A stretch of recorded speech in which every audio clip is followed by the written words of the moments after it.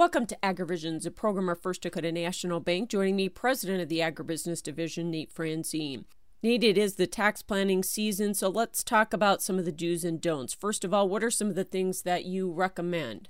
Tax planning is an important thing. Ones that always make sense are prepaying expenses for the coming year. Number one, because you're going to need to incur those expenses anyway. So it's not a change to the expense side or the efficiency of your operation.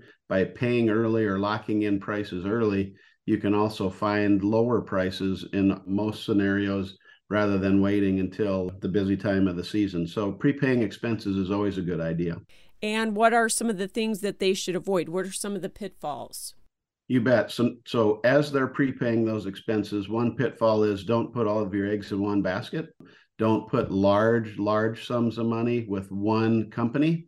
The only reason we say that, and it doesn't happen very often, but we do see it from time to time, if a company has financial trouble or a company goes broke or files bankruptcy, you're an unsecured creditor in that situation if you haven't received the product yet that you've prepaid. So that's just a word of caution.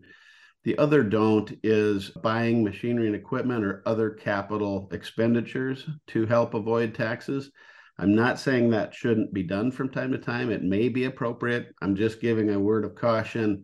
Don't buy something that you don't need. Don't spend money or borrow money to prepay those things because that's going to make your operation less efficient. So there is a time and place for that, and it may make sense. And if you can afford it and it's going to make your operation better in the long term, by all means, consider those capital expenditures, but just be careful. Don't just buy a piece of equipment just to avoid taxes, especially if that piece of equipment isn't going to make your operation more efficient over the long term. Some good and timely advice. Thanks for joining us, Nate Franzine with First Dakota National Bank in today's AgriVisions.